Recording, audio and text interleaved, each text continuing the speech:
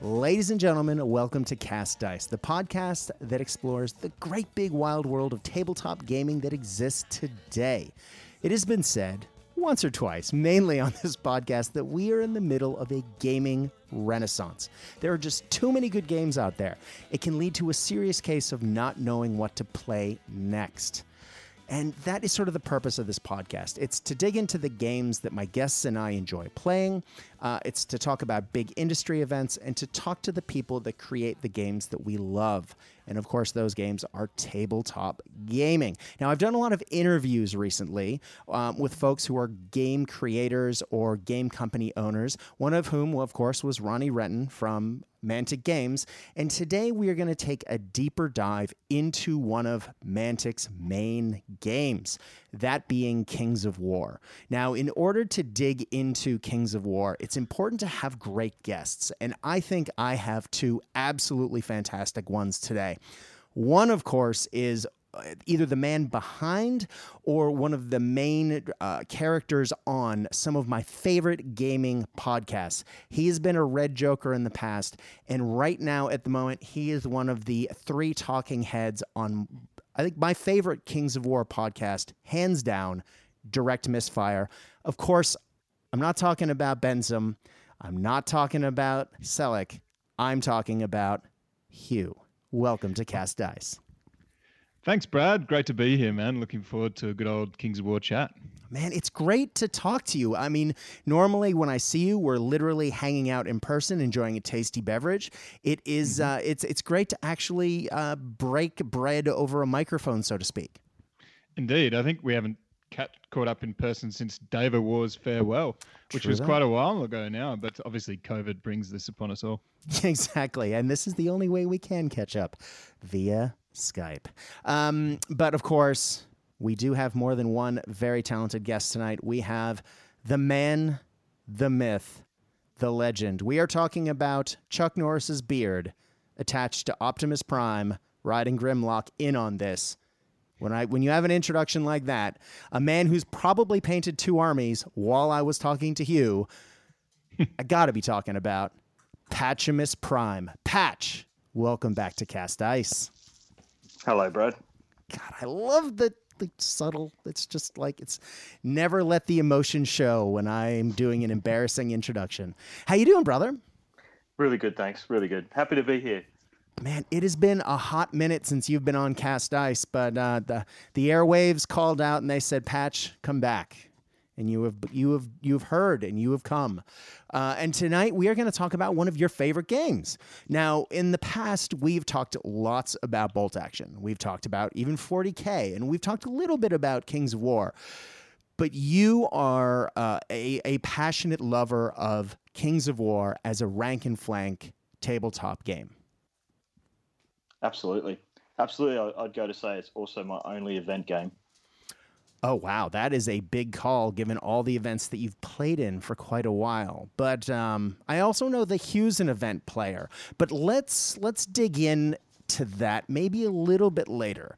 First, let's talk about what Kings of War is. Now, Kings of War is a rank and flank tabletop miniature game by the company Mantic. Now, rank and flank is a genre of tabletop games.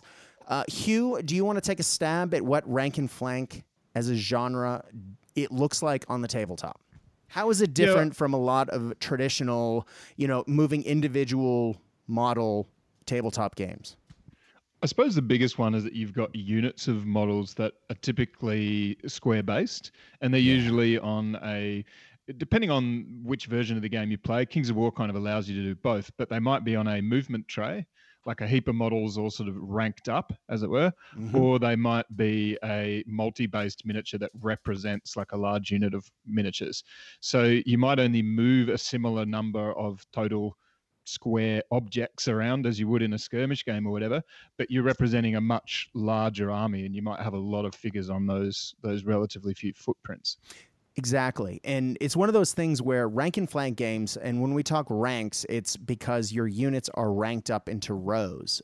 So you have, as you say, that square or rectangular footprint where you might have 20, 25 guys standing, and you're only moving that base of guys, you're moving the whole unit as a whole. You don't have to move each unit individually. And that was one of the things I loved when I jumped over to other fantasy games when I first discovered the genre way back when, is you don't have to move 100 guys in a turn. You move maybe 5 units, right? And the other thing about Kings of War, of course, as a ranks and flanks game, it is a fantasy ranks and flanks game, of course. So you get your dragons, your orcs and goblins, elves, all that jazz, all those fantasy tropes and everything that comes with it, wizards and whatever else. But as far as ranks and flanks games that are currently supported, not a dead rule set or what have you, this is really the only one on the market right now that you can jump into because, of course, Warhammer's not ranks and flanks anymore. Right. So this is sort of where the buck stops for fantasy rank and flank games if you don't want to do historical and that kind of thing. Yeah, I mean, Oathmark is new, and Oathmark is an interesting game, and I like it a lot. But, I mean, Kings of War is it's on its 3rd edition. It's sort of the gold standard for a game that has streamlined mechanics for easy pickup and play, but has the tactical depth to really make for an interesting game. Patch, would you agree with that? Yeah, absolutely. I mean, and just to add to it, the traditional rank and flanks, it's all about the units. As Hugh said, it's all about, those old, the old movies. But for me, growing up, watching like the Games Workshop Fantasy Battles game, it's that.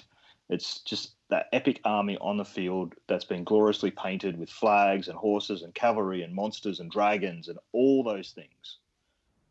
Exactly. It makes me think of the scene from Two Towers where you have all of the Uruk-hai lined up in giant blocks of troops, and they're just in giant squares and rectangle formations, and they are just pointed at the walls, and they are charging or marching and then eventually charging at said wall, but in formation in these giant organized groups.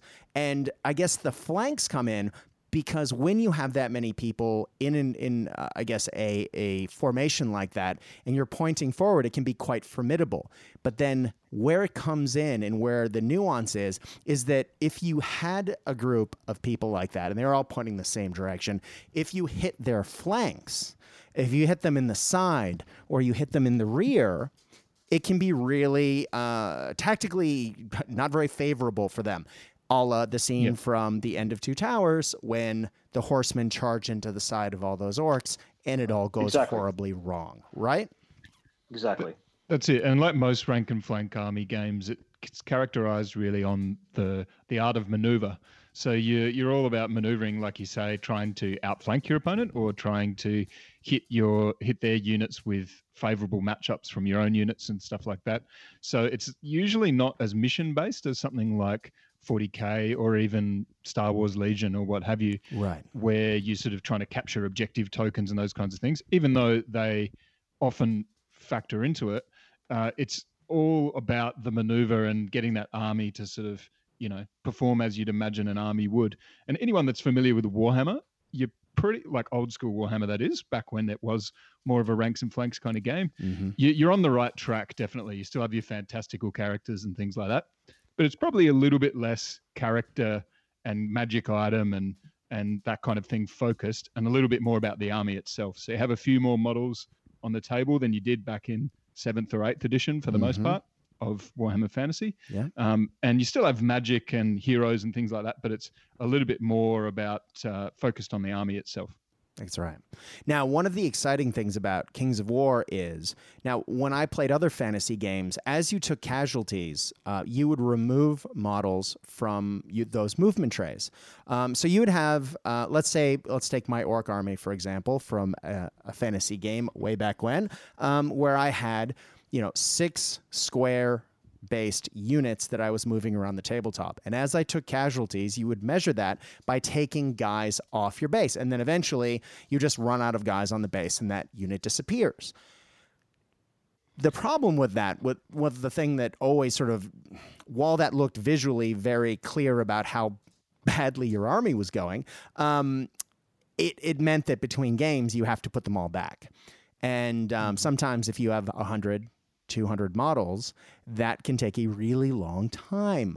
And I actually talked about event fatigue between, like, if you played in a multiple game event, you end up having to put hundreds of bottles back on bases. And that was my least favorite thing about the genre. However, Kings of War, you don't do that. It's great because you actually keep track of your casualties in a different way. Hugh, do you want to describe how that works just a little bit? And can you introduce the idea of multi-basing as as an idea? And I know Patch wants to go a little bit hobby heavy on that chat, but yeah, Hugh, take us away. No worries. So you have your unit of, let's say, 20 infantry is like your basic sized regiment. So you'd rank them up in sort of a rank of 5 by 4 is typically how you might go on your sort of typical infantry size base. Most people listening to this kind of podcast would understand what that is, I'd imagine. Yeah. So you get your little square of infantry, and those guys can be all individually based, much as you did back in Warhammer days. And as Brad, as you said, you don't take them off individually. Instead, you have like a wound counter, effectively, like a damage that increases over time as the unit gets more damaged. Yeah. And all that does is increase the chance of the unit breaking and running away, which can represent them literally fleeing off the table or getting like run down and destroyed or whatever it might be. So as they get closer to their route value, the chances of you damaging them and then rolling off that route greatly increase. So you can take your individual models still if you want to use your old armies and stuff like that, which is one of the things that Mantic and Kings of War do really beautifully, which is support other model ranges and other armies that people have lying about, which is one of the great things about it. But you can also multi-base, which basically just means taking that same footprint that those 20 figures would have and then just making one rectangular square, if you like, and then plopping all the models on it. And often you can make that quite dynamic looking. You can make it look a bit scenic. You can use less models as well to fill that space typically and still make it look really good. You can put little bits of scenery on there, whatever it is, to represent that same sized regiment, however you see fit. And let me tell you, my dude, once you go multi-base, you never go back, baby. I've got a undead army from 1992 with all metal skeletons, like big old metal spears that you can poke your eye out with, and ranking those bad boys up time after time. As soon as I rebased them, and I've only rebased about half the army to this day, but as soon as I did that, I've just not touched the other army. They're easier to store. They're easier to move on the table. They don't break as easily. They look better. You need less per regiment. It's better in every way. I love it. Patch, I know you got feelings. Please express. Yeah, absolutely. Multi-basing for me is just such a large component of what Kings of War is. I'm hobby heavy. So for me, the creation of the army is a lot of what I enjoy, and the playing is a secondary effect of that. However, for me, the multi-basing, as you said, you get that dynamic look. So I'm up to my, 5th or 6th army I've built, maybe more. And each time it's just going that extra level as to how will I multi-base it? How will I make it look just like an army? And the last one I have completed is an orc army. And this was using 100% Mantic miniatures. So Mantic does have an increasing amount of miniatures available to fill out their range. And this orc army, I wanted it to make it look like it was coming down out of the mountains, coming down through the rocks and debris and everything else. And so I was able to achieve that. So when you look at it, it actually looks quite three-dimensional. Sounds awesome. Yeah, it did come across pretty well, I think. And once you see the whole army laid out, that's when you start saying, like you said here, you'll never go away from multi-basing because it's just a pleasure to do, and it looks so good. And it looks good, doesn't it? I mean, that same undead army, it looked incredibly dated because, let's be honest, it was incredibly dated. All these old brown skellies and whatever else. But now, because also I had a bunch of minis lying around that, you don't necessarily have a role for in the Kings of War army, or perhaps you just don't want them anymore or whatever. And then so you get these little dioramas. Like I've got a unit, for example, which has a ring of skeleton spearmen standing around the outside while this sort of necromancery lady does this sort of witchy poo ritual, and all these, crazy ghosts and stuff are floating around her, and they're like guarding her. And that's my regiment of skellies. And you can just do anything creatively. Your imagination is the only thing holding you back, and you get better at it as well. You can sort of pin your sure. tree in there and then use that tree to pick up the base physically, like when you move it around and stuff like that. Oh, that's so clever. you learn these little tricks that just make it so much easier to maneuver them around. Yeah, that's one of the things I've been picking up on here lately is really putting those anchors in place. Because you're reaching in, and particularly once you've got the spearmen and everything going everywhere, it becomes quite an OH&S issue. So having something with good leverage on it, like a tree, just to pick it up and move it, becomes so much easier. But that sort of comes from experience. I didn't have that for the first couple of armies. Yeah, I wouldn't have either if it wasn't for support from my homies, really. Benson has looked after me there in a big way, and he'd multi-based enough stuff by the time I ventured into doing it that he was able to give me a lot of good tips. Yeah. It just looks magnificent, doesn't it, when you go to an event and you look around at all the armies that are presented and just the big, broad range of people's experiments and sheer imagination is beyond, I think, any other game that I've come across. Absolutely. I mean, like by contrast, something like Star Wars Legion, which is a game I'm in love with at the moment, you go to an event of that and lots of beautiful armies and stuff. But, you see there's 4 factions in that game. You see a heap of stormtroopers that look like white stormtroopers. You see a heap of rebels that look like, brownie, greeny rebel type characters, and droids look like droids and what have you. There's only a certain amount of scope for imagination there. You can paint them however you like, but still you generally use the allotted models and what have you. Well, as Kings of War, you can use virtually any model to represent anything, and the culture of the crowd, at least in Australia, and I'm sure it's the case elsewhere in the world as well, is one of real creativity and not being like, oh, that's not the official model or anything like that. That just doesn't exist. It's what is that? Does it look like the unit type it's meant to represent? Exactly. Yes, it does. Awesome. Go nuts beyond that and just make something, really creative and unique. Well, I'm glad you said that because, like you, Hugh, and to a degree, Patch. Although I think Patch, you came from different game systems. Hugh and I both had fantasy armies from other game systems from way back when, from the lost times, Mantic has made Kings of War almost miniature agnostic. As you say, you can use almost anything. And it's a great time to pull out those old armies. And I have, 6 half-finished fantasy armies. And as Patch knows, half-finished. And as Patch knows, I'm looking at them, not the unfinished piles, the half-finished piles. Patch knows that I keep every couple of days, I come back to him and say, so what about this army? What about this army? What about this army? My 6 armies of models could be used for maybe 10, maybe 11 separate Kings of War army lists. And there's a huge number. Now, Hugh talked about some games only having a few. Kings of War is up to 26. Am I making that up? 26 army lists. Yeah, that's about right. There's about an equal number in the core rulebook, and there's, I believe, 14 in the core rulebook, and there's another 12 or 13. I think it might be 27 now. I lose track in the Uncharted Empires, which is a supplement which contains all the armies that for the most part anyway, they're armies that are other miniature companies produce rather than the ones that Mantic actually have miniatures for.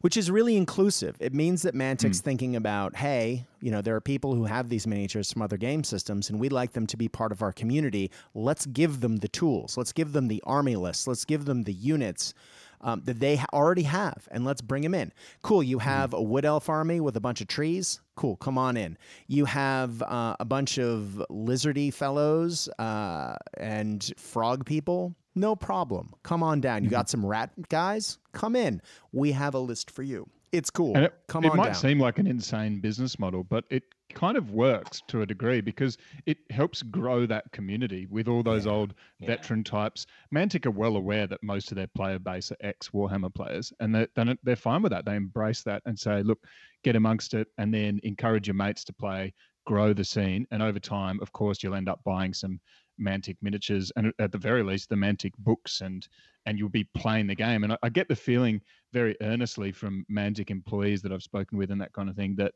they actually really just want people to play the game, even if they end up not really making a buck out of it, which is a beautiful thing. And there's no reason why you can't collect the actual Mantic miniatures either, because they're very affordable.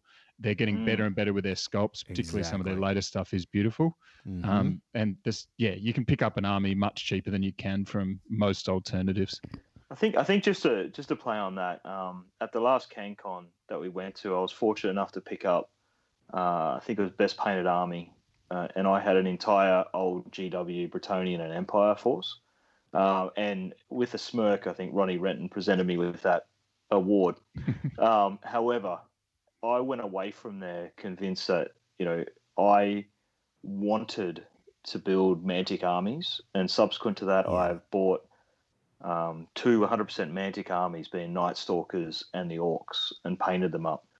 And interestingly so, when you start counting the dollars, the dollaroos, the Night Stalker army, I think complete as it stands there, was around $350.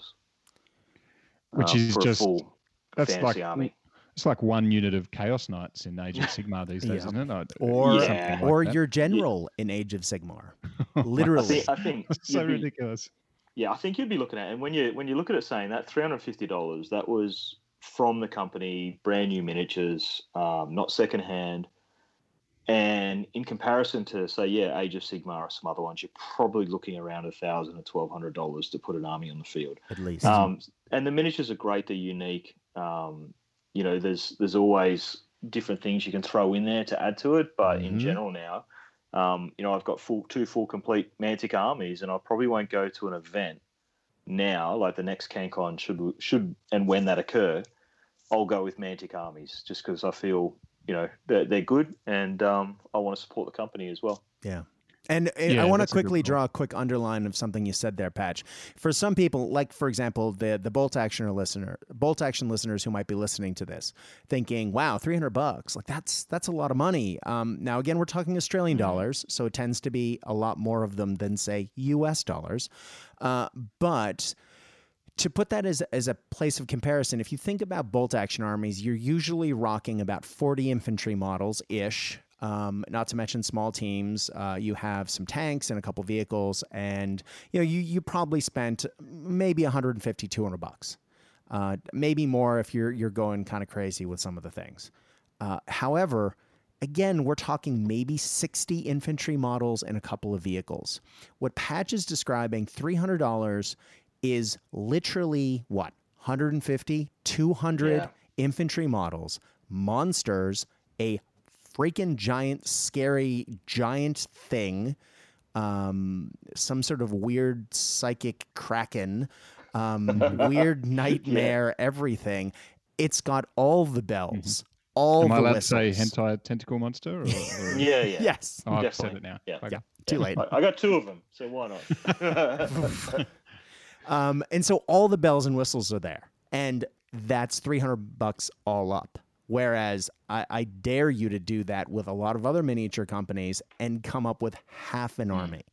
It is really, Mantic makes the game super affordable, and again, visually, their models are getting better and better. The quality of the casting's getting better. The sculpting's getting better. Not to say that it was bad to start with, but the criticism was a long time ago that it was basic. Now it is getting far less basic. You're getting a lot more detail, but you're getting it at a price that is almost unheard of in the miniature industry, which is really great to see for a game that you need to get a lot of models. That's it. And it needs to be acknowledged that you don't get the quality of miniature quite that you would for something like Age of Sigmar. Like if you take, for example, the latest Northern Alliance models, right, which I really like, by the way, from Mantic. So good. They're like snow kind of Viking-y characters, but they're sort of humans, a mixture of humans, elves, dwarves, giants, trolls, that kind of stuff. So it's a really cool kind of unique army. They have quite a few really nice sculpts, but often there'll be just one sculpt of that particular miniature, or only a few to choose from, and relatively few multi-part kits in the tradition that you might expect of GW back in the day. But like, you got to understand that this is a vastly smaller company. This is a tiny little conglomerate of people by comparison to something like GW. So you can't necessarily make that same comparison. And over time, they build it up more and more and more. And the quality versus dollar dues is just incomparable. It's one of the best in the industry. Literally hands down. And I do a lot of looking at the industry. Now, let's talk a little bit about that company. Now, Kings of War was a project that Ronnie Renton, the owner and CEO of Mantic, wanted a rank and flank game. And so he hired a little-known game designer, of course, that is sarcasm, one of the best in the industry, Alessio Calvatore, to create a tabletop game that was easy to pick up but had the tactical depth and that replayability and really allowed you to sort of dig your teeth in. And what you got was Kings of War First Edition. And a lot of people look back at first and say, well, it was a good start. But what's really interesting and what Mantic has done that sort of revolutionized the industry, before other game companies brought in, tried to reach out to their communities meaningfully, Mantic was one of the first to do it. And they installed something called the Rules Committee, where they got passionate people from the community who they trusted to make good decisions on behalf of their, product to update the rules. And so after Alessio came up with the bones of the game, the Rules Committee has been slowly adding to it, has been slowly adapting it, adding both the fluff to the game, adding and adapting point values to level things, tweaking rules to make it as fair as possible. And unlike a lot of games where you have, how should I say, codex creep, where every new army book is more powerful than the last one, and as a means to drive sales for the company, so you're always having to buy new things. Mantic goes out of their way, and their rule committee goes out of their way. As Hugh said earlier, you get the Kings of War rulebook. It has 14 army lists in it, complete. And then you have another book, Uncharted Territories, which is, is it Uncharted Territories or Empires? Uncharted Empires, yeah. Sorry, thank you. Empires, which is army lists for armies they don't make the miniatures for, although they are slowly chipping away at those, and some of those are now made by Mantic. By having all of those lists in those basic books, you get no codex creep, really, because you get them all essentially at the same time. The lists are relatively balanced, which if you're looking for a fun, fair game, you're less likely to get nuked off the tabletop by the newest army, because all the army lists exist at a quote-unquote similar power level. Now, of course, we're going to get into the updates in a second, but really giving the rules to the community to balance and then working with the community to put them out really put Mantic ahead of the curve and has made the rule set really special. Hugh, I know you guys talk a lot about this on your podcast. Do you want to talk a little bit about what I'm laying down? Do you agree? Yeah, the relative balance of Kings of War is actually one of my favorite things about it. And it's what sort of it's one of the things that drew me to the game in the first place, probably of feeling a bit jaded coming out the end of Warhammer 8th edition, as many, older school, well, not even that old school, Kings of War players will tell you a similar story, whereby just, there's some horrifically unbalanced stuff out there in other games that just leaves you feeling like it's hard to have a fun game. And the balance of Kings of War is quite incredible when you consider there's like 27 different factions. Part of that is a lot of, similar units in different factions and things like that. And a lot of the factions you could argue sort of they do a bit of everything, but they still have a distinct flavor individually, I think. And they achieve that really well, and they've gotten better at it over time as well. But yeah, this whole rules committee idea, which is almost non-existent elsewhere in the industry and other industries like it. The closest comparison I can think of would be probably the rules committee for the Commander game, which is a variant of Magic. So Magic the Gathering have their own, they all are run by Wizards of the Coast that do all their rules, but the Commander Rules Committee specifically govern Commander itself, and these guys are just a community group, and they have, an accomplishment that they've come up with a whole heap of other people involved and so on. But they've slowly grown that format to be the biggest in all of Magic, which is an interesting little story. And I think that it's just proof that this kind of a structure can work really well to get you a game that is, it may not be perfectly balanced, but at least it's fun. And as I'm finding, as I move more and more away, bizarrely, from being a competitive gamer, balance is really important for competitive tournaments and stuff, of course. But even as I move more away from that, I've come to realize over many years of wargaming, the balance is really important to me in a non-competitive game too, because it's so much more fun when it feels like both sides have a fairly even stake in the whole affair, and there's a back and forth, and like it's a close game and stuff like that. And for some other games, you need to have a half an hour conversation before the game about exactly what you're taking and everything. And it can be genuinely difficult to have a reasonably balanced game where you're not turning up to the chessboard and your opponent's got all rooks or some nonsense, you know? Yeah, I think just to add to that, for me, this is the game, the one game I've played where being a good general is so much more important than what toys you've brought to the table. Yeah. You know, you've got a relatively even playing field with whatever armor you take. You know, be there different strengths and weaknesses. When you get there, it's really going to come down to who is the better player at the time, as opposed to who's got the better toys. Mm-hmm. Absolutely. Like, to a degree, you need to take some sort of cohesiveness in your army, of course. Like, all of one unit or whatever is not usually very effective. You want a bit of this and a bit of that, which is a good thing, of course, because you want it to feel more like an army that has its leaders that keep its troops going, and it has its wizards to help support it, and its infantry blocks to claim objectives, and cavalry to take the flanks, and all those kinds of things, which it does have. But if just look at the play styles of some of the top players in Australia, and around the world as well, and you can see that they take completely different styles of armies. That's not like there's this sort of one set, you know, meta list for every faction or anything like that. It's just not the case with Kings of War. There's a broad, you know, different number of things that you can do and make it effective based on your play style and your way of generaling. As if that's absolutely. not enough. Wait, there's more. The Rules Committee also helps Mantic to put out a yearly supplement. It's Clash of Kings, and in it they either add new units to the game, which they do. They add new units or new magic items to the game every year. They also add in, we'll get to magic items in just a minute, boys and girls, but they also add, not add, but they tweak point values and rules that are applied to particular units. So if a particular unit, for example, since we are in Kings of War 3rd edition, and 3rd edition did come out about, a year ago? Almost a year ago now.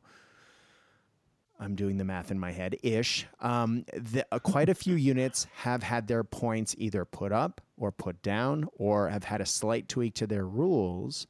Not that it's going to drastically change your army, but to make things, as we were talking about, a little more balanced. And every year they do that. They balance things a little bit. And that doesn't even get into the narrative campaign that they put out every year, which is something else. This year, the two of them happen to be combined in a book called Halpi's Rift, which is literally coming out about the time this podcast goes to air. Very excited about that. But Hugh, you guys recently did an entire podcast about the balance, like sort of which armies are quote unquote, you know, maybe more powerful on the tabletop.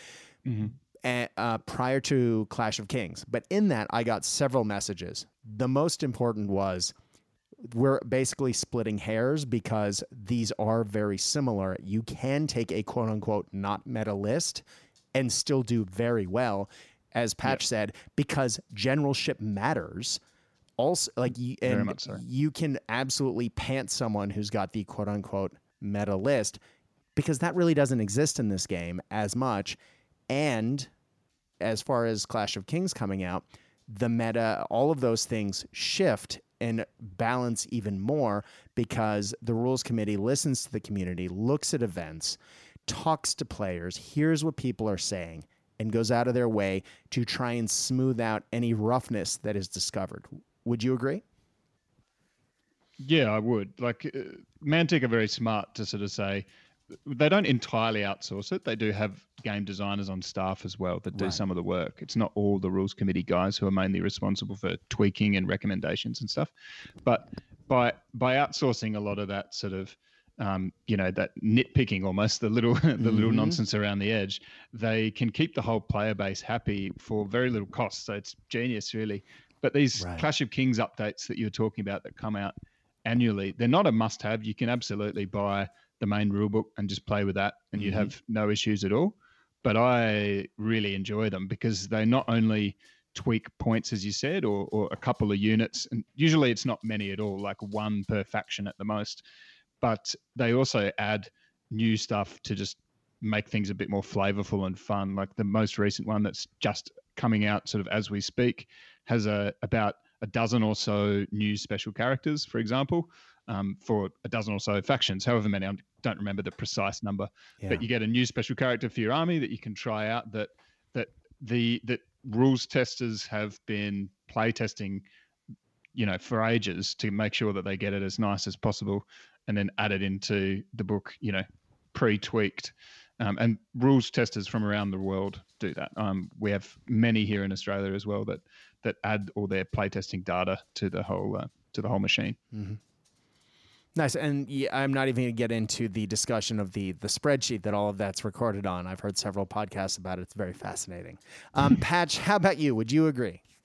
Yeah, absolutely. I think, well, for me, it just adds that little bit of extra spice to, your list. So it's something for me to look forward to each year where I'm really interested to see what might be new for my armies. And I know that it's not going to be a wholesale change. Like my army is not going to be invalidated when this comes out. There's going to be a few minor tweaks, but mostly it's going to be, I can get a new character, or there might be a magic item that I could add that could be really interesting. I mean, I've got to put this in the context that I'm clearly not a top table player either. Like I'm just not. I enjoy it playing in a more casual basis, and when I go to events, I know that I'm not going to be fighting out in the top couple of tables. So I don't take it super duper seriously, but I do enjoy adding little bits and pieces to my armies, and that's what I get out of those yearly supplements. Now, Hugh mentioned something earlier about one of the great things about having balanced armies and having a clean rule set is that, you aren't likely to have super skewy games, and you can actually sit down and enjoy a narrative, fun, cinematic game with a mate, and you don't necessarily have to worry about the quote-unquote competitive events if you don't want to. But having a nicely laid out rule set with balanced armies really helps the narrative gameplay and just leads to fun games. Would you agree with that, Patch? Because I know that this is something that we've talked about other game systems ad nauseum. Yeah, absolutely. There's very few games I've had with Kings of War where I've not enjoyed it. You can always come up with a story for your game. There's good, there's evil, there's neutral. The narrative side of it is you can always do it. I mean, whether it's my Kingdoms of Men army, which is, you could always, and it's fighting another Kingdoms of Men army. It's a classic old battle between knights or whatever. There's a lot of narrative aspects to the game. And that's, again, what makes it fun for me, because I am quite a narrative player. Yeah, so there are some really awesome narrative games you can play. That's right, Patch, as you say. Like there's some cool narrative things, and they are expanding that universe quite a bit. But for me, actually, to be honest, it's not a big part of the game for me, although I can understand why other people get into it. What I like for new players, more so than the narrative, is just how simple the rule set is. So you can pick up that rule book, and it's one of those games that it's a bit of a tired old trope, but it's that sort of easy to learn, hard to master kind of thing. Hey, that trope is the middle name of this podcast, buddy. Well, that's great, because it is one of those ones that you can just pick up, and the rulebook is thick, but the vast majority of it is fluff stories, and then toward the back of it, army lists and stuff. The actual rules section is, when you consider the complexities of a ranks and flanks game, quite skinny, and Alessio did a really good job of setting down this really basic foundation that has more or less stuck with it all the way through to 3rd edition. And then just most of what's changed is sort of nuance rules around maneuvering in odd situations and things like that. And so when you have this sort of quite basic rule set where most of the complexity comes from your combination of units and fun things that you can sort of add to the table. I find for new players, even new players that aren't familiar with other war games, they tend to pick it up in only 1 or 2 games at the most before they've really got those basic moving and combat and what do you roll and what happens kind of rules down. They may not have, but then the nuance of like how you then use that to become a really good player takes a really long time. So again, it's a tied comparison, but when you look at like chess, which is a game of maneuvering, it doesn't take you, even though there's quite a few rules when you think about all the tiny little rules that no one knows and all those little rules about what the different pieces can do. Ultimately, by the end of one game of chess, you know what all the pieces do. And by your second game, you're good to go as far as the rules are concerned.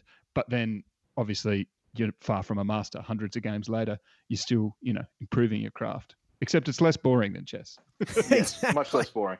And that's a good point too, because Brian and I, a good friend of ours, we have an annual game of Kings of War each Christmas time. And Brian might not get a game in for an entire year, but one turn into the game and he's got the rules back and he's playing like he hasn't stopped playing. Yeah. It's that type of system where you don't have to study it. It's all good. You don't have to play for a long time, but very, very quickly you're back into playing Kings of War without having to scour rule books endlessly. Which is good for me because I basically only play events, so I rarely play in between them. So when one comes up, I often haven't played for months, and I'm like super rusty for the first game. And I hope to pick up someone, who I can just baby seal club, someone like Patch for round 1. Exactly. That's why you grudge me. That's why I keep getting these grudges every event. I'm just like, it's not because they like me; it's because they want to club a baby seal. They want to see your beautiful army, I guess. That must be what it is. Yeah. Well, one of the things that I've really noticed and enjoyed as a new player going into Kings of War is when looking at the army lists, you get a very clear understanding of how many models you're supposed to put on a multi-base, what base size they use, what the strength, what the defense of each unit is. And then at the bottom, there are some special rules and some keywords, and those really kind of are, I think, some of the important aspects of how the game is laid out that makes it able to have so few rules in the basic rule set. Unlike a lot of games where you have multiple army lists, and each army list has a bunch of units in it, and each unit has a bunch of special rules, each that has its own name and does its own thing. What Kings of War does is it falls back on something that was tried and true in several war game sets and actually sort of took it to the next level, which was just have one fixed set of special rules that all the armies draw from. So Vicious is the same in all the armies. I'm trying to think of some of the names right now. Brutal, Phalanx, Crushing Strength. Those are all the same in every army. So when you look at an army list, it's a little bit like Bolt Action in that you get basic units, and then there are special units that are sort of special rules that are universal that give those units flavor. And in doing so, it makes jumping from army to army, as far as looking at army lists, a lot easier than if each army had its own book with its own units, with each having its own set of rules. And then adding to that, the way magic items work in this game, you can add items to units, you can add items to characters, and they usually, for the most part, add keywords to units. So you are adding some of the special rules that are universal to units that may not have them, and it is a very sort of streamlined, easy way to handle that. It leads to less, how should I say, hero hammer, where a few characters are destroying the entire opponent's army.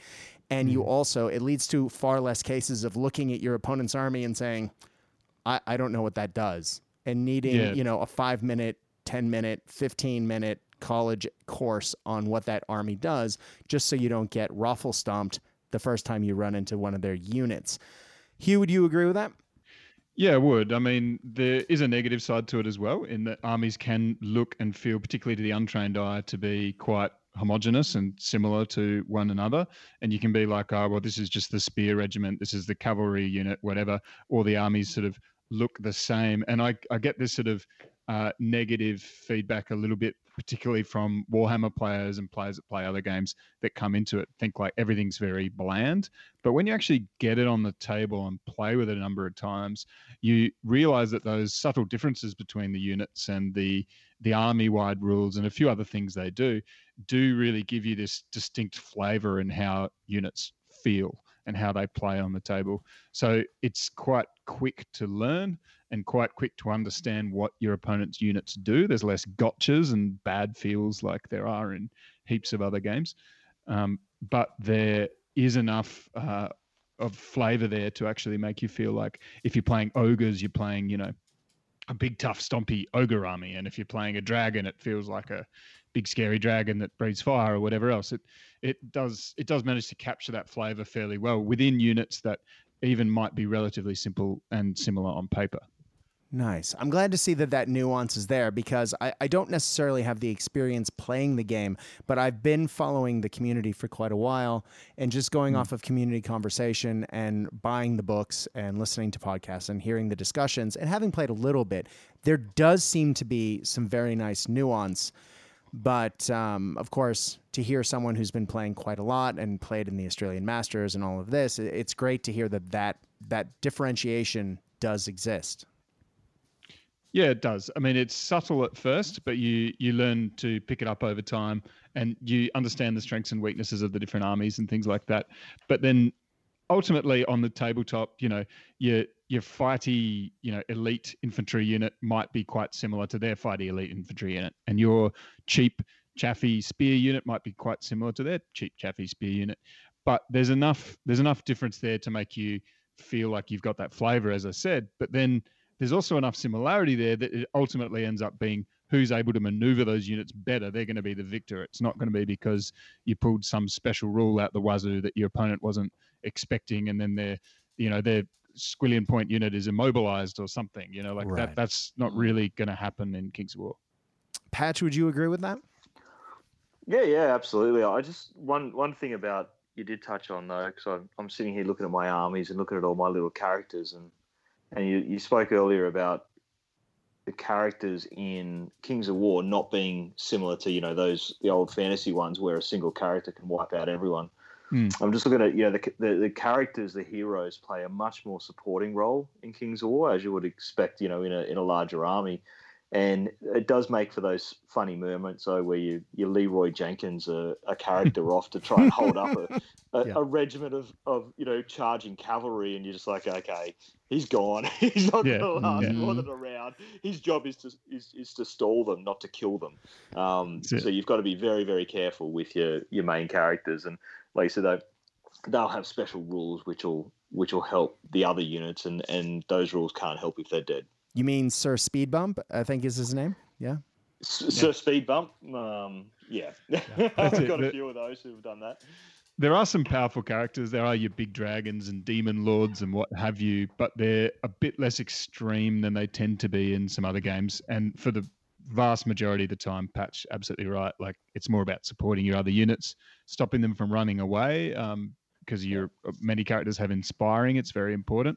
Gives you that all-important reroll to stop your units running away. So usually you need that for support. And the magic tends to take a supporting role too. There's a bit of zapping and what have you with a bit of lightning bolt and fireballs and stuff like that.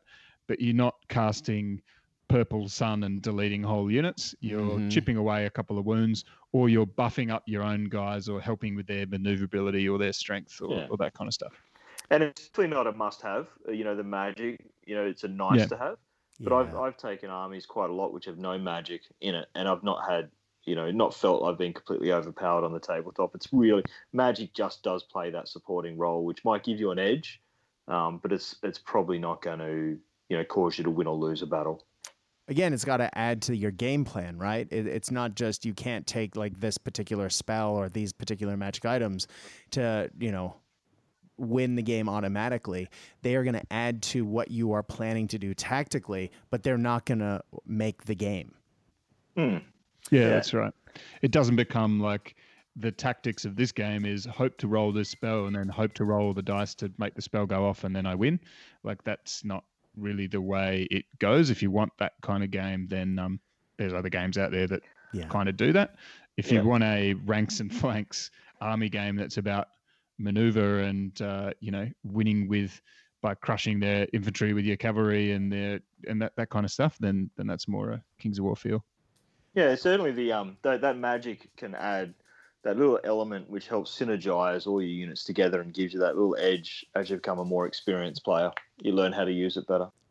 Well, another thing that adds to the narrative sort of feel for the game, and really does make for interesting tactical challenges if you're looking for that on the tabletop, is the fact that for a rank and flank game, it's not just to line up across the table from one another and punch each other in the face. Now, clearly, there's an aspect to that because it is a mass battle game. By definition, that's what it does.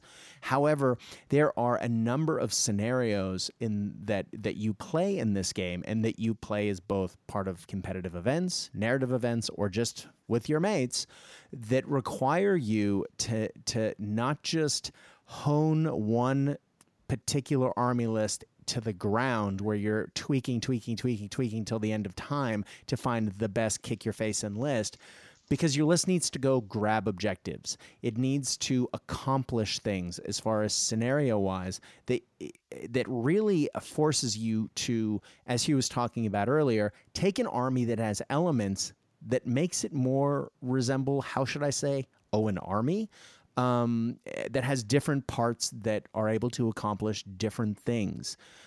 Patch, I know that this is something that you love about Kings of War.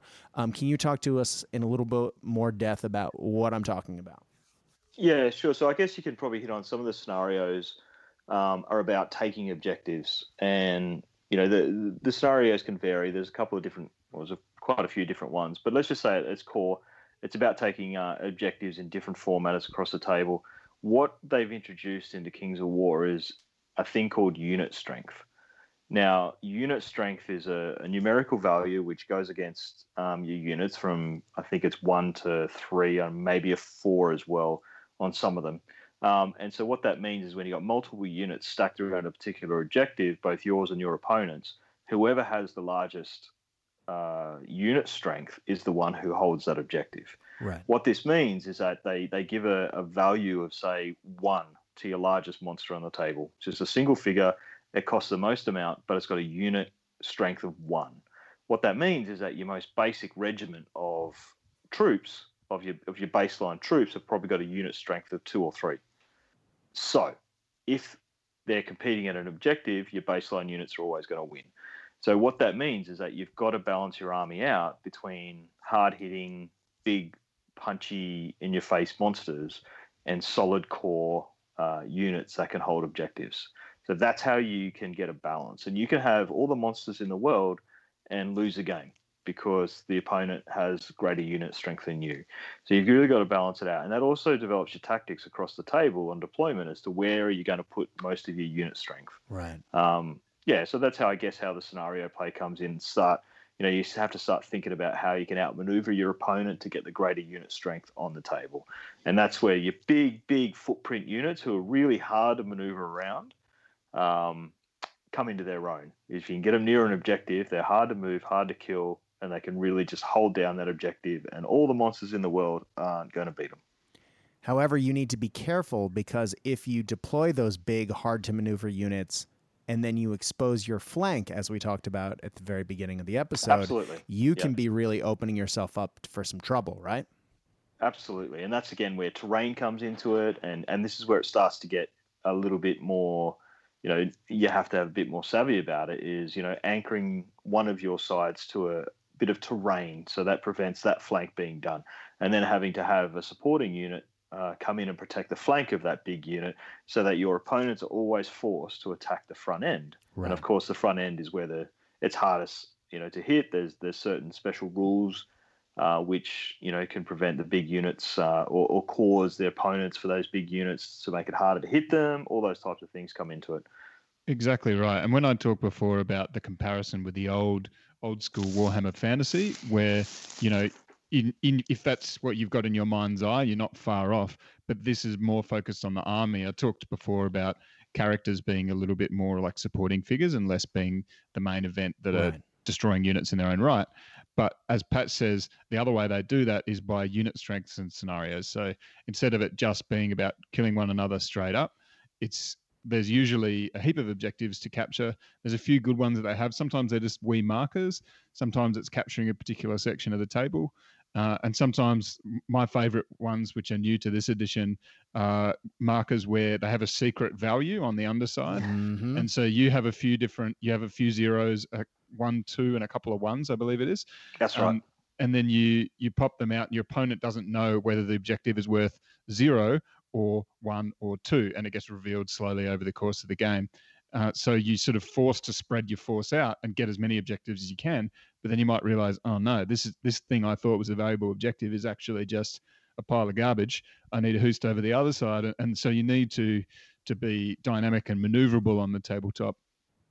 But you also need to have enough baseline infantry and just meatheads on the board to be able to, overwhelm those objectives with unit strength. And that tends to be the way that I play more than anything else. I'm a Ratkin player. If you think of Skaven or like old school goblins and just hordes of dudes, my usual response for, as you were saying before, Brad, if I expose my flank and get a big unit taken off by a nasty cavalry charge, that's fine because I'll just put another unit there.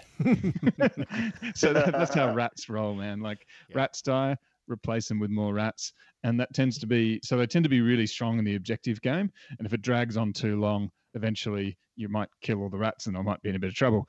But in the short term, life is cheap and it's all about the G at the end of the day. It's all about putting the flag on the mountain or whatever it is. Exactly. Yep. Getting the cheese. To carry the rat analogy. Well, let's talk a little bit about the actual narrative. We've been tiptoeing around narrative the whole point, and all night. One of the big, I guess, criticisms that was levied at King's War when it first came out was that it was a great rule set. It was streamlined. It had all the things we've talked about. But what it didn't have was a universe. It was almost universe agnostic as well. One of the things that our good friend Dave of War said that really just killed him when he tried to play the game was that it was set in a place called Mantica, which was the company's name with an A at the end, and it drove him crazy. Well, that's changed with third edition. Actually, at the end of second edition, they've really gone in and tried to bulk out the world, and they've got some really talented authors writing stories, writing novels, writing books, adding to the rule books, adding that fluff. A friend of the show, Mark Barber, for example, is one of those authors. Fantastic stuff. I'm hoping to get him on a future show. But the universe is now called Panathor. Patch, do you want to talk to us a little bit about Panathor? Because we suddenly have, of course it's not as rich as some game systems that may be around for 20 or 30 years, but Panathor really has some depth, and they've really gone out of their way to add character, to add some really interesting levels to the story, and beyond giving just the army's flavor, like the individual characters in armies really do have personality too, right? Yeah, look, I guess I could, rather than go into sort of a historical, around what the development of Panathor and everything else, I think I'll probably put it in, because again, I'll probably stuff it up. But there is a rich, deep history there that is consistently evolving for those people who really get into that. But I'll put it into a more practical sense in that two of the armies that I'm currently, the two favorite armies I've got, both the Orc and the Human army, the Kings of Men, I've been able to develop using the resources that were in the rulebook, their own story based upon the world. Nice. So I've been able to put them in the world. And Makadak, who's my Orc chief, I can pinpoint on a map where he's come from. And therefore, what I can do is then turn around and go, well, he's campaigned through this area, this area, this area. This is where he's going. So he's going to be going across the League of Rordia, which is one of the factions. He's going to be going Halflings. Against the king. Yep, Halflings, the Kingdoms of Men. He's going to be doing this, and I can talk about him in the context of where the army, him and the army fits within the world.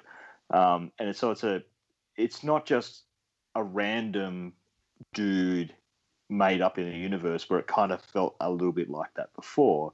They actually have a place in the world and in its current events. The same with the Kingdom of Men. I was able to look at the map. I was able to draw exactly where I feel like they would come from, what influences they would have, and it kind of helped develop my army. I mean, I like the fluff, and I like my armies to have a story behind them. Mm-hmm. And I think that's where Kings of War now is at for those players like myself, is that you can put them in that world using the references and using the history that they've developed. And for those that, aren't that interested in the lore, that's cool as well. Like, there's no issues with that. But it's now developed enough for us lore people to go on. Exactly. And for you, I know that actually plays itself out on the tabletop. It's not just that you can point at the map and say, this is my general and this is where we're going, but you actually then custom tailor your army list a bit, but also the color schemes you paint your units, little talismans or flags that your guys have. It all comes together into one package for you, and that really helps create the narrative when you're playing on the tabletop. It doesn't kick you out of the what's the old expression I'm trying to remember? It keeps you immersed, I guess, is what I'm trying to say. Yeah, the immersion's still there. For me, I like my games to make sense. I like my armies to make sense. Right. Quite often, this means that my armies are not incredible. No wonder you don't play 40k competitively then, mate. That's exactly right. I would never. The Lascan Factory World, yeah. Yeah, but even I can look through and for example, the orcs are your classic sort of orc fantasy. Strength wins. One orc tribe conquers the next orc tribe, and they can gradually, once they've conquered enough orc tribes, they form a big army and they can go on a big rampage. So I've been able to have a look at my individual orc units and custom make them a little bit to make them different. So one of my orc units I've attached, if you guys remember the old bearskin cloaks from some of the Empire figures, I think they were.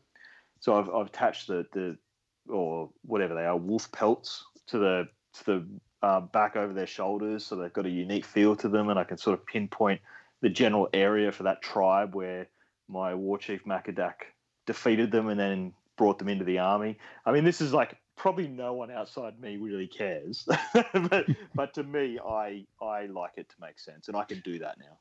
That's always the way with the lore of your own army, though, right? Like for every listener, it's important that you know that the Ratkin are actually the good guys. That they used to be,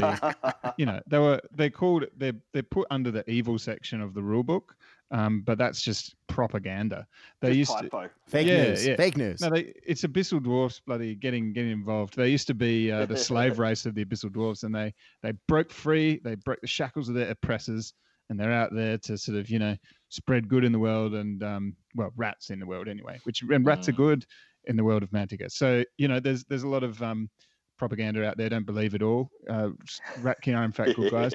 But to in all seriousness, if you look at how the narrative has progressed, you pretty much nailed it, Brad, in that at first edition 1 of Kings of War, that wasn't their focus. They were trying to create their own ranks and flanks game, and that was their focus. Second edition was broadly more about how can we create something that's called Warhammer the Old World, but replace Old World and Warhammer with Mantica.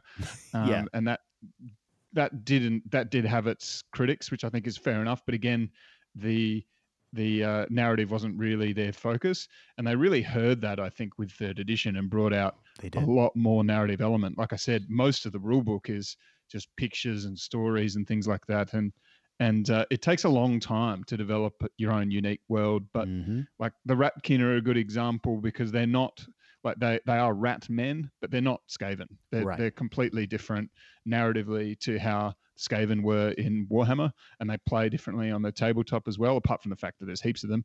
That's pretty much the main similarity. Right. Other than that, they're narratively a very different kind of race. And a lot of the other races like that as well are like they have their own brand of elves and their own brand of orcs and things like that. And of course, by and large, that follows your typical fantasy tropes.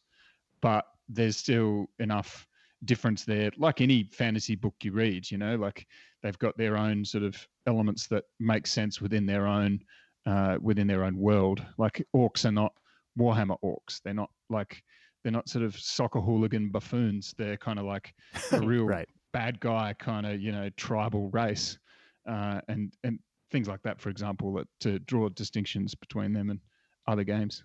Yeah, and it also opens up as well with the lore side of it, because of the good, evil, and then the neutral factions. You can really develop a very unique force. Say for humans, for example, who are neutral, you can develop a really unique force, which is also in line with the lore, which is quite evil orientated humans, as opposed to Right. the more goodly, how you would normally see the humans on the field.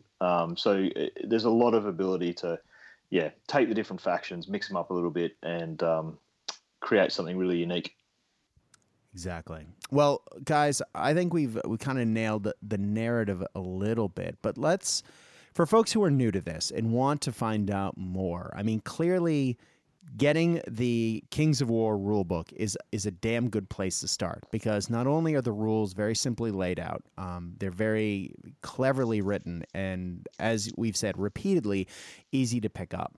But you get a ton of different army lists right off the bat. Now, if you happen to own an existing army and you happen to think, oh, I really do need that particular army list. I know I did.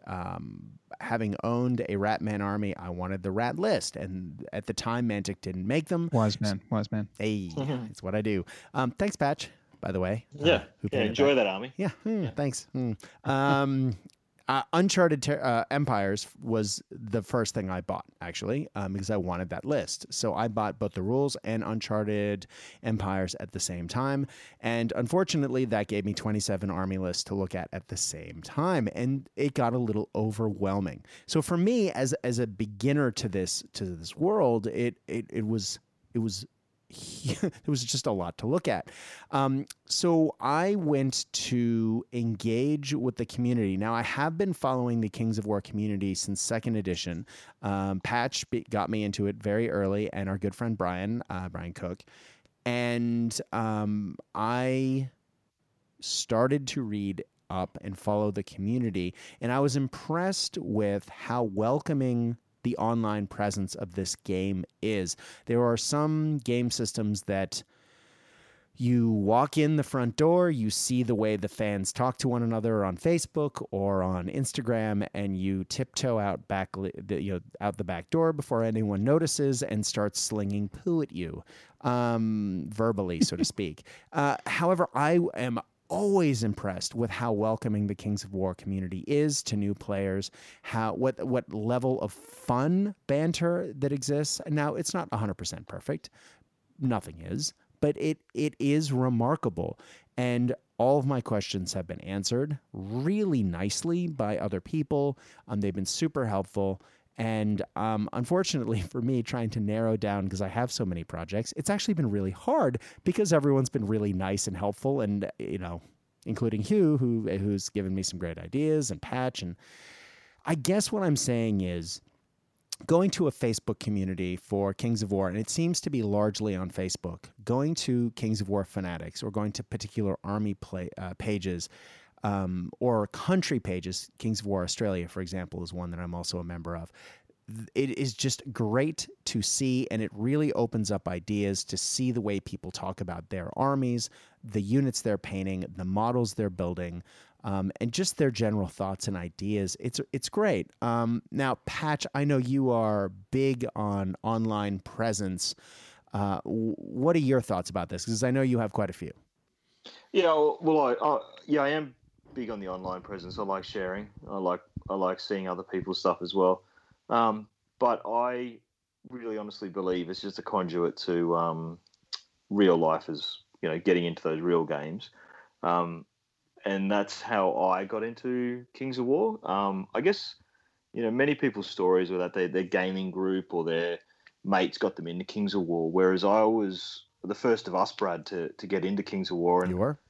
I just reached out to the local community I joined a Facebook page. I started chatting. started working out when the events were, and just kind of turned up and failed miserably for the first couple of games, but absolutely loved it. Mm-hmm. And that's how I started. I just got into it from there. And so I do use the Facebook pages as, as the gateway to get games in. And now, I honestly think I'm as good a part of that community as anyone else, and I really enjoy it.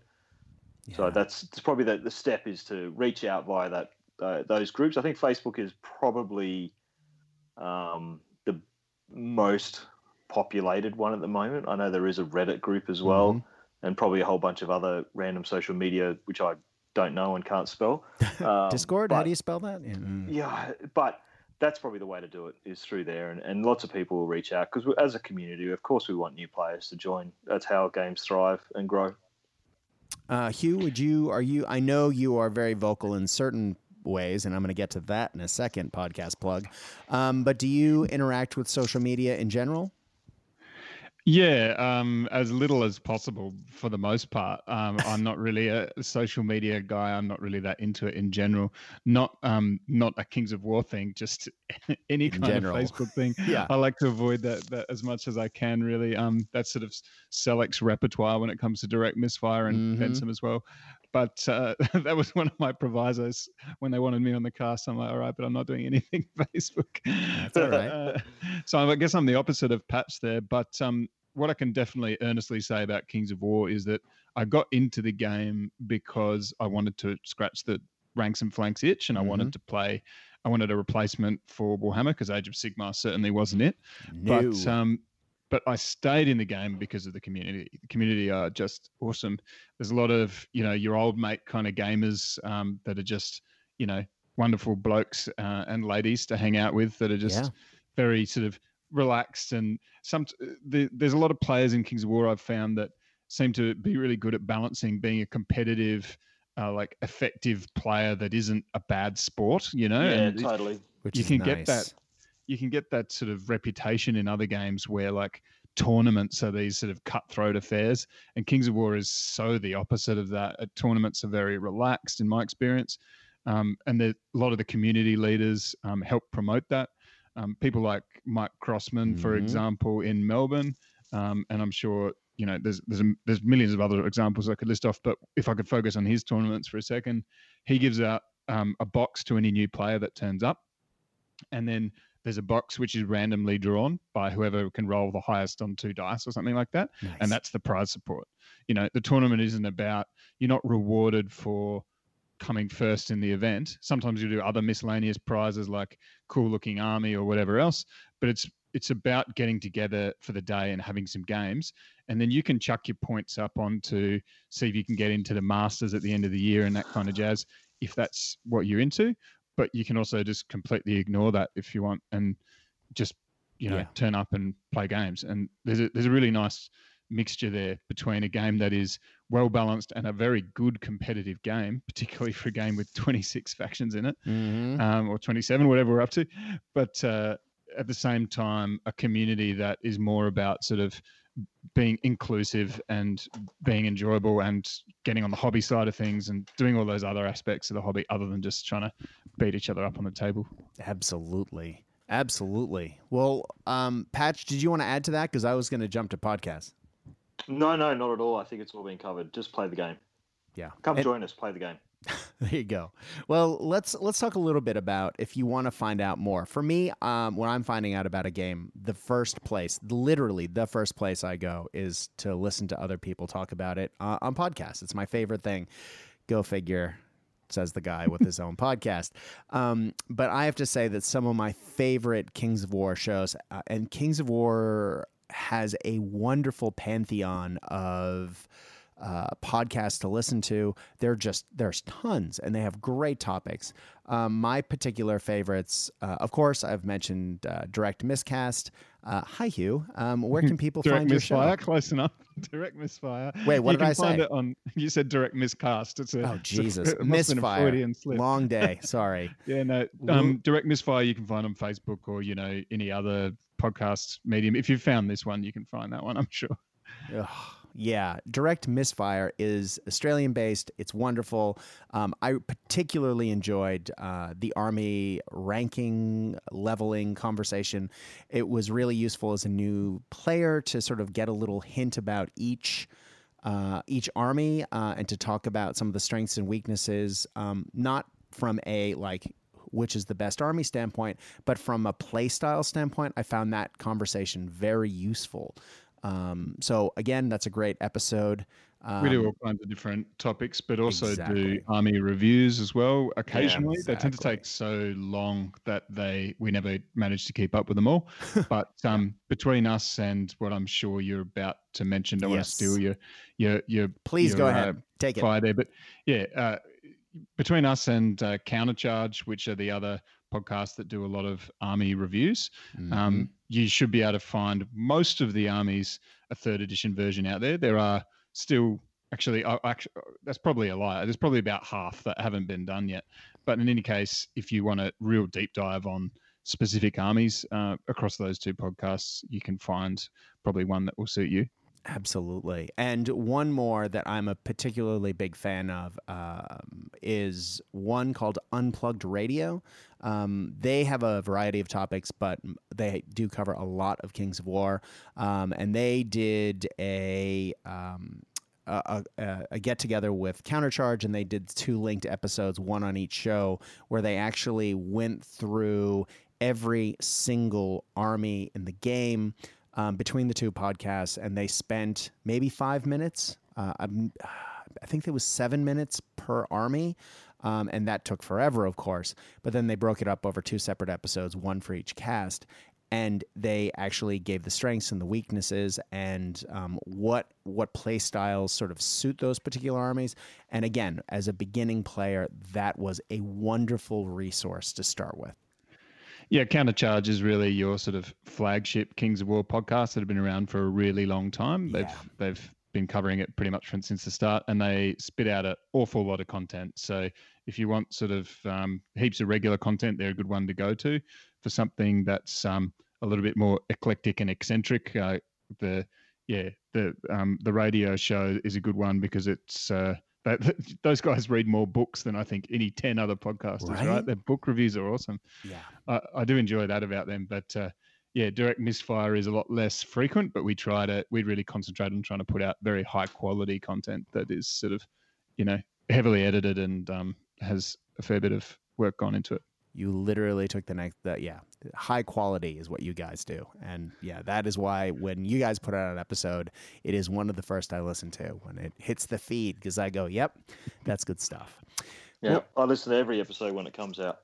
I love it. Oh, awesome. Glad you like it. That's good. Patch, do you want to add any to the list, or have we hit some of your faves? No, I think that's it. Like the 2 main ones I always listen to.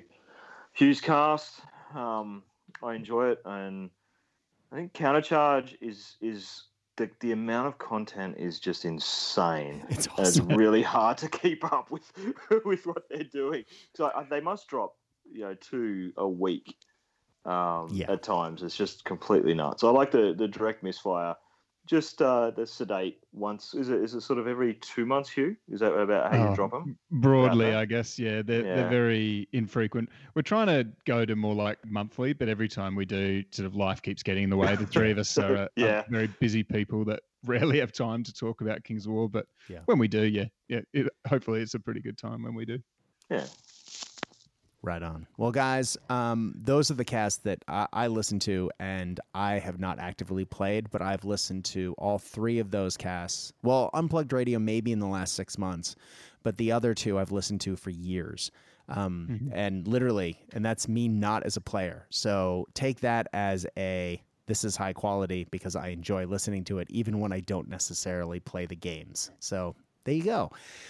Well, we might have to get some games in then, Brad. You're going to have to play some Kings of War, man. And if we can't get in because of COVID and everything else in person, then you can also play it on Universal Battle, or you can play it on tabletop simulator, which I prefer because there's a bit more of an aesthetic element. I'm not into it as much as the real tabletop, and I have a feeling Patch is going to agree with me there, because UB looks a bit like pushing little squares of pizza box around or something. Like it's it's not the same for me. It's not. Yeah, it's not quite like real life. But hey, I mean, beggars can't be choosers. So that's right. If you do want to sort of learn the game or just bash out a relatively quick one over the interwebs, that's an option as well. Let's do it, man, because I am dead keen to play. And speaking of trying to get a fair game of something, the very first time, I think you were the first person I played Age of Sigmar with. Maybe it was Dave of War, but you were definitely the second person. Yeah, we hated that game. And it was like we could not figure out how to make it a fair game, and man, we tried. But guys, I think we're running a little bit long. We're an hour and 20 minutes in. I think we've covered the nuts and bolts of what is Kings of War. I hope we've given you some ideas of what the game might be like and where you can go to find out more information about it. YouTube has a million YouTube videos, both of battle reports, of talking about tactics, people sharing their armies. I'm not even going to get into that because it is a bottomless pool, but you can find all the usual suspects on there, including you.